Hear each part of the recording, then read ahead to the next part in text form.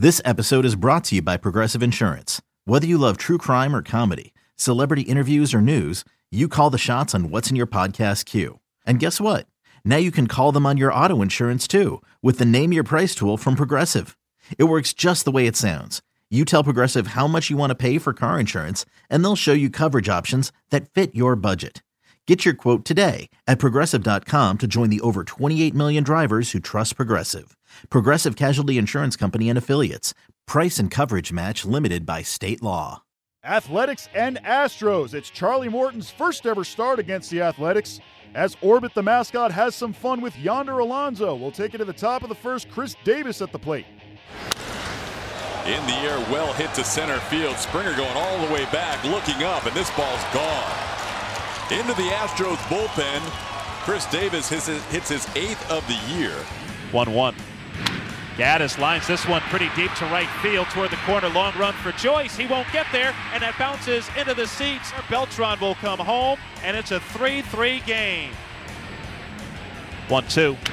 Hit sharply off the glove of Rosales on a hop and into left field. Beltran scores, and the Astros take the lead. It's 5-4. Jumping into a team in the middle of a season. This ball's hit deep to left field, and Gurriel hits a home run into the Crawford boxes. 7-4 Astros as Yuli hits his 2nd of the year. And now Healy, the tying run at the plate. To right field, pretty well hit. Josh Reddick back to the wall, reaches up, makes the catch, holds on as he crashes into the right field wall to save a couple of runs. Astros win this one 9-4. Chris Davis's 2 home runs marked his 2nd multi-home run game this season. Charlie Morton gets the win. He goes 7 innings and strikes out a career-high 12 batters. After Friday's victory, A.J. Hinch and the Astros have now won 10 straight games against the Athletics, dating back to July of 2016. Here's the Houston skipper on the win. Yeah, that was an interesting start for him because it wasn't the way that he scripted getting into the game. He had all kinds of trouble. From the hit by pitch to the and then the homer on a breaking ball to Davis, which is a tough one. But he just got stronger and stronger and stronger as the game went along, and as he built himself up and the velocity even came up a little bit. His conviction, his pitches got way better. His breaking ball got way better. His command. He went from not really having an idea what was going on to where his pitches were going to the best he's been. As a regular season Astro. Yeah, and that felt good, especially since the 2 guys that had the best game I didn't mention, Gurriel and Gaddis. I mean, those are strong bottom of the order hitters, and when we have our full team intact, and we've got a long lineup, and we just keep coming at you, and I don't want to fall in a habit of falling behind the way that we have in the first month, but. This month we'll convince our players that we are never out of it. We're just going to keep pecking away at them, and we did. I think they let us in the game a little bit, a couple different ways, and we took advantage of some mistakes.